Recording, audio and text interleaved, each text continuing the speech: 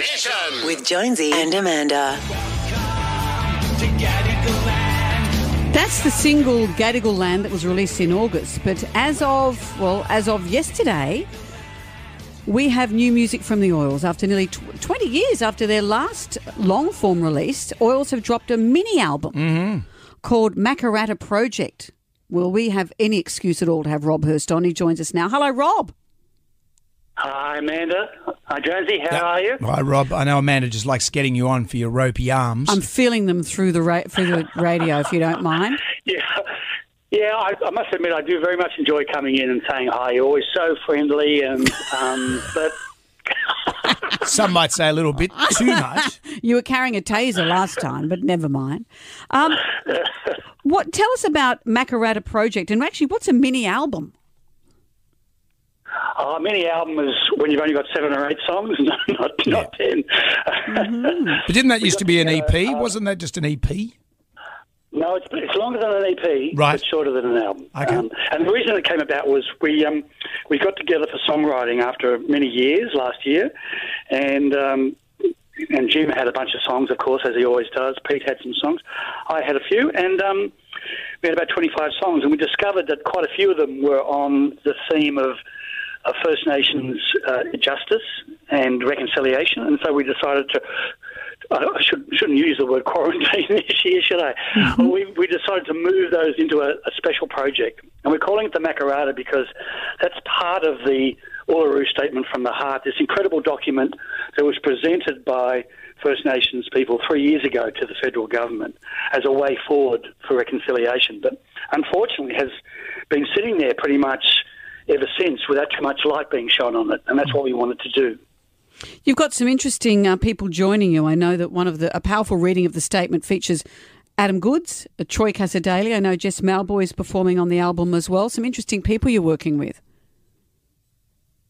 Yeah, and it's been incredible, really. Right from the get-go, we decided that we wanted to include some of our old friends way back to the 80s when we toured the desert. So there's Sammy Butcher from the Warumpi Band there, Uncle Kev Carmody, Frank Yammer from Alice Springs, Uncle Bunna Laurie appears on the song you just played, a little section of Gadigal Land. But we also met a whole lot of the new First Nations musicians and artists and singers. And all of them have elevated the songs on the Makarrata Project through the roof. It's been incredible. And, you know, we were saying as a band the other day, it would have been great to have done more of these collaborations in the past because the Oils have been such a closed shop for so many years. Mm. But still, you have opened up so much dialogue from Beds of Burning back in the 80s to now. When I know that you guys wouldn't claim this, but in years to come, people will say, well, Midnight Oil did a lot for building the bridge between white Australia and black Australia. Yeah, well, that's right. We think it's unfinished business and there's a way to go here.